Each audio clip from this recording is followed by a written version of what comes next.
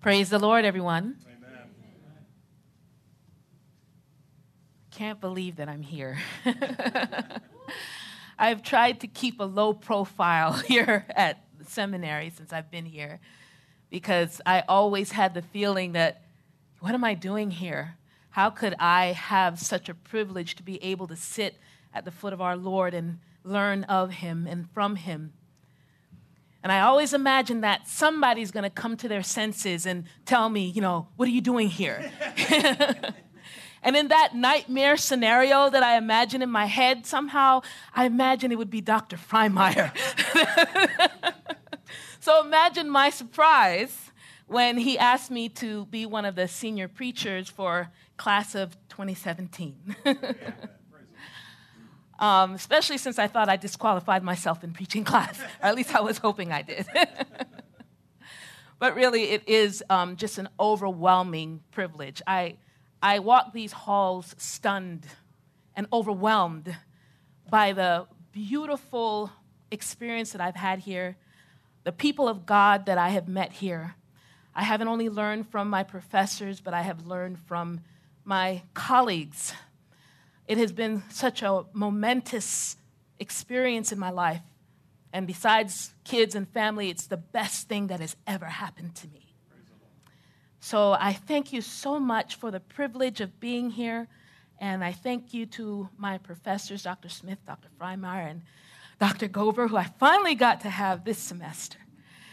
And I'm especially grateful for the presence of my family, my 3 children, Kezia, Tirza, and Jaden, and my husband, Anil, without whom none of this would have been possible because he supported me 100% after I left my business and left the money-making enterprise in order to follow this path full-time. And also, I didn't do a mass invitation of people at my church and my community who have supported me, but I have asked for 3 people who have been instrumental in praying for me and encouraging me and affirming me. I have my friend Audie, who will be graduating as well into the ministry on the same day, so she won't be at my graduation because she'll be graduating, but she has been a lifesaver and a prophetess in my life. And my mentor, Pastor Charity Hardy-Clark, who has been light. I call her light because she has illuminated some of the darkest places and darkest times during this journey. And Pastor Herman Davis, a minister for 50 years in the Seventh-day Adventist Church, who was my pastor for 7 years and still remains my pastor today, who, when I entered his church, I was a broken person, but through his preaching and ministry, God spoke life into me and led me on this path, made me confident that it could be done. So I'm just grateful that he's able to make it here today. So I will pray. Lord, Father in heaven, thank you. This is your time. Use me in the name of Jesus. Amen. She didn't ask for anything.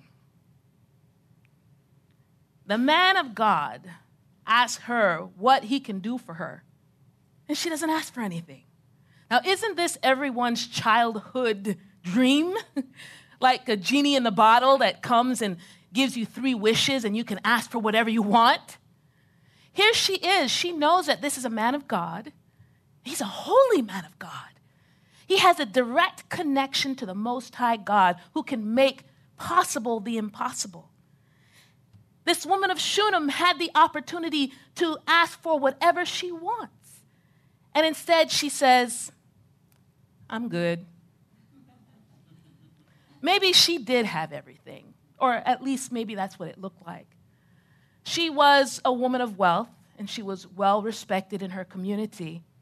She was that go-to person that everybody went to when they needed some help. She was known for her hospitality. Whenever there was a stranger that came into town, she would make sure that she took care of them and that they were fed. God was already using her to take care of his people, and she already had a relationship with him. But now he was about to bless her and bring her into a deeper relationship with him. In order for him to do that, he was going to have to stretch her faith. And this is how she came to meet Elisha. Now, we heard in the scripture that Elisha was coming in and out of town, and he was doing the work of God. And, her with that hospitality eye made sure that she got in contact with him and said, come and eat at my house. And so he came to eat, and she says, whenever you come into town, you come over, and I'm going to make sure that you're well fed. So he took her up on her offer, and he would come every single time that he was in town. And as she would get to know him. She would observe his habits. She would make sure that she looked at, the foods that he liked and the foods that he didn't like. But all the while, she had an opportunity to be in conversation with him, to learn about his ministry and to learn more about God. And as she got to know him, the Holy Spirit told her, this is a holy man of God. Now, this is the only time in the Old Testament that a prophet is referred to as holy. He had a special calling. He was set apart. He had a special connection with God. And so because of that, she not only wanted him to be a visitor in her house, no, she wanted him to become part of her life, part of her household, part of her family. So she suggested to her husband that they build a room for him in the upper part of their house, on the roof. And in that room, she would put in all of the amenities necessary for him to be comfortable during his stay. And so when he came and he lied down on the bed and he was comfortable and he looked around, it was a nice room. And then he asked Gehazi to ask her, what can I do for this woman to repay her for her hospitality? And so when Gehazi asked her, she said, I'm good. I'm here with my own people. Got things under control. I'm good. But then Elisha insisted, and he asked Gehazi, surely there's something that we can do for her. Now, you see, Gehazi knew her secret. Now, it wasn't really a secret because how can you hide the fact that you don't have any children? Now, as a woman in that culture, in the Jewish culture at that time, her value came from her ability to procreate. And what they knew was that if you were able to have children, then that was a sign of blessing and a sign of obedience. But if you weren't able to have children, then it was a sign of disobedience and a sign of being cursed. Now, you can imagine that even as good as things were now, she went through her season of barrenness, a time of shame when people would look at her and wonder, well, what did she do in her life for her to deserve such a punishment? What is it about her? So you can imagine as a young woman who got married, who wanted to start a family, how she had to go around with that shame. It was a time of rejection, a time of loneliness, a time of isolation, even a time of confusion for her. And I know a lot of you know what that feels like because we have all been through our seasons of barrenness. And that's one thing I know, when you dedicate your life to serving the Lord, there can be a lot of seasons of barrenness. Times when you're lonely, times when you're isolated. There's a lot of trials and attacks from the enemy that comes. Maybe your season of barrenness is a time of depression. Maybe your season of barrenness is trying to keep your marriage together. Maybe your season of barrenness is physical illness, mental illness, a wayward child. Yes, we know what it is to have seasons of barrenness. But it was in her season of barrenness that she got on her knees and prayed. No, she got down on her face and prayed to God because she wanted to hear from her Lord about what was going on in her life.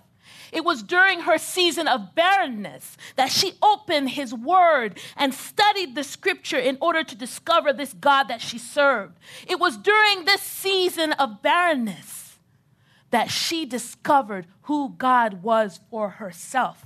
His character, his nature, his grace, his love, his mercy, his goodness. You see, it was necessary for her to go through this season of barrenness in order for him to reveal himself to her. It's just like what Job said in Job chapter 42, verse 5. Behold, my ears had heard of you, but now my eyes see you. Yes, it was during that season of barrenness that God took the opportunity to form a deeper relationship with her, as he has taken that opportunity to form a deeper relationship with us. It is during that time of barrenness that to us have been revealed his character and his nature. This allows him to foster a deeper relationship with him by giving us the opportunity to put our faith into practice. To accomplish this in the life of the Shunammite woman, God challenged her faith, refined her faith, and then he honored her faith, the faith that he was developing in her. So first, he challenged it. Now, Elisha did prophesy that she would have a son in a year. Now, at this point, she had a measure of faith, but it was not enough to bring her into the kind of relationship that God was calling her into. You see, she had a call in her life that she didn't know about. Anybody familiar with that? When you're called out of life and the world into seminary, into ministry, and you're sitting down in the classroom, you're like, what am I doing here? Yeah, she had a call in her life that she didn't realize.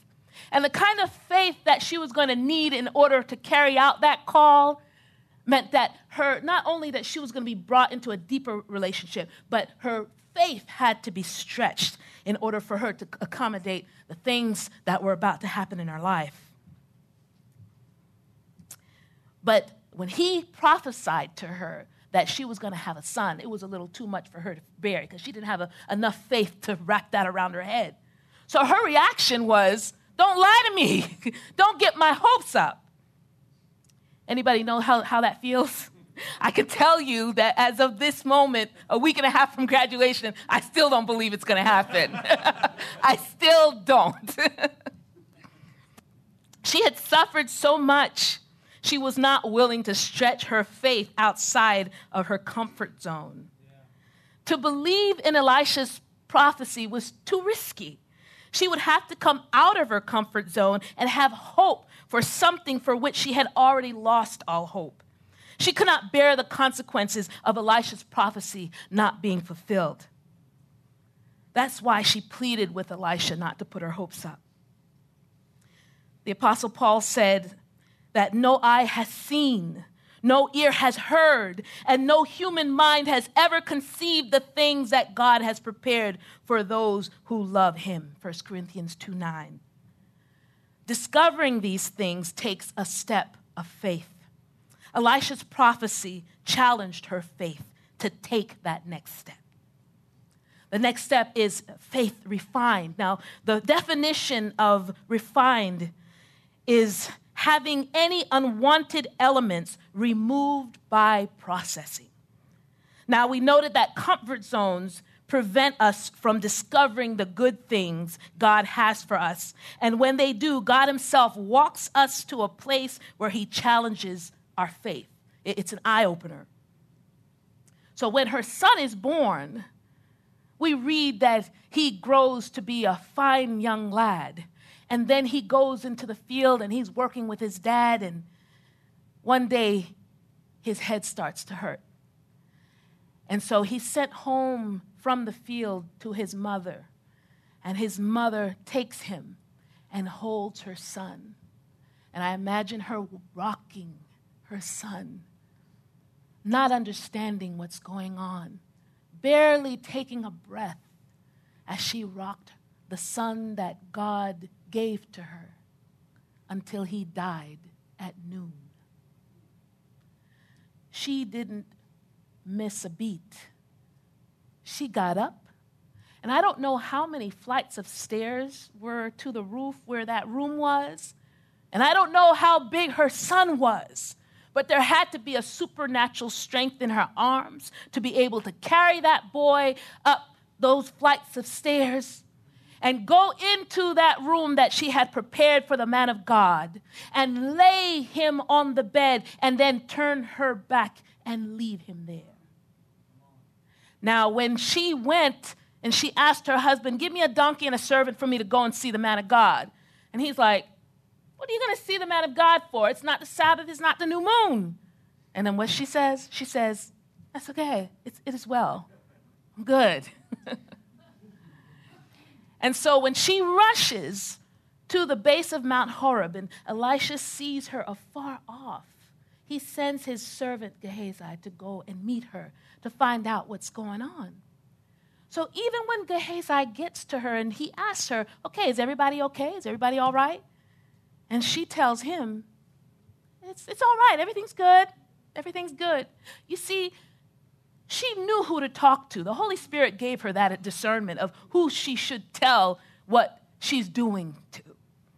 She knew that not everybody was on the same journey of faith as she is, because she is practicing what I call a crazy kind of faith. And I know you know what I'm talking about. It is that faith that makes you believe in the impossible. It is that faith that makes you leave your lucrative job to come to seminary. It is that faith that makes you leave after years in a career to give up that career and your retirement to come and follow the call of God. It is that crazy faith that causes my pastor Charity, with 3 small kids and a newborn, to put on a women's conference this past weekend in the name of God. That's crazy. That's the kind of crazy that if you tell somebody about what you're doing, they're probably going to discourage you. And so God tells you who to talk to. And it's not everybody that you can talk to. If I had shared what I was doing in coming to seminary with everybody, then I probably wouldn't be here. Because it is a commitment that you make, not because your faith is strong, but because you trust God to help your unbelief when you answer his call. And so she was ready to not tell what was going on. I mean, it was crazy because, in Jewish culture, they're supposed to bury their dead within 24 hours. And like we read in the scripture, it was a day away. So even that, her husband would have stopped her from doing had he known what she was up to. And then even with Gehazi, we learn a little bit more down in the book of Kings that he was a little shady himself. So even the Holy Spirit gave her discernment not to let him know, because you know what? He probably would have stopped her, as he did when she reached the foot of Elisha. So when she did reach the foot of Elisha, she fell down at his feet and she grabbed his legs as a sign that she was submitting to his holy authority. This is a similar situation to something that I went through in September. Actually, while leaving Dr. Freimeyer's class, I got a call that my sister had passed out in the hospital. She had been in the hospital up until that point for treatment for MS. And when I got the call, they told me she passed out, and so I rushed from this very building to the hospital. And when I got there, I was told that she had been dead for 15 minutes and that they revived her. But as soon as I got there, the doctors started to tell me that, you have to consider turning off the machines because she's not going to be coming back. She was out for too long. She's probably brain dead.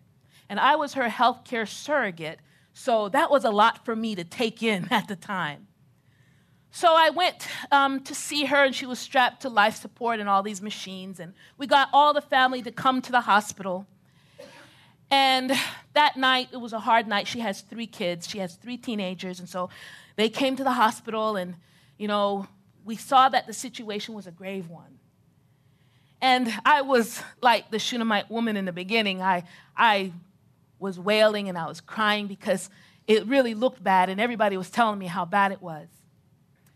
So I brought the kids home that night, but overnight, my niece, who is a nurse, and she's very clinical and very smart, she called us and said, come, it's time to say goodbye. So again, I went and I got my sister's kids, and we went to the hospital in order for us to say goodbye.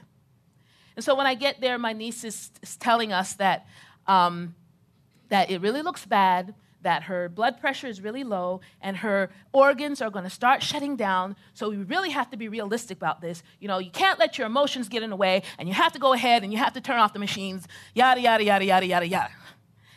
And me as a healthcare surrogate had that responsibility to make the decision. So when I went into my sister's room, and I was talking to God the whole entire time, I said, Lord, you know what you want to happen in this situation.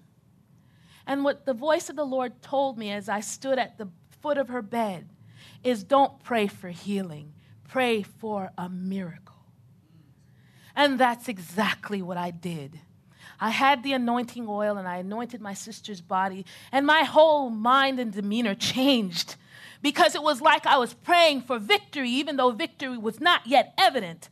But I started to pray for miracle, because healing, we look at it as something that we can explain. But a miracle has no explanation. And I have more confidence in a miracle because I know who I serve, and I know who's the author of all miracles. So I was confident in praying for that miracle.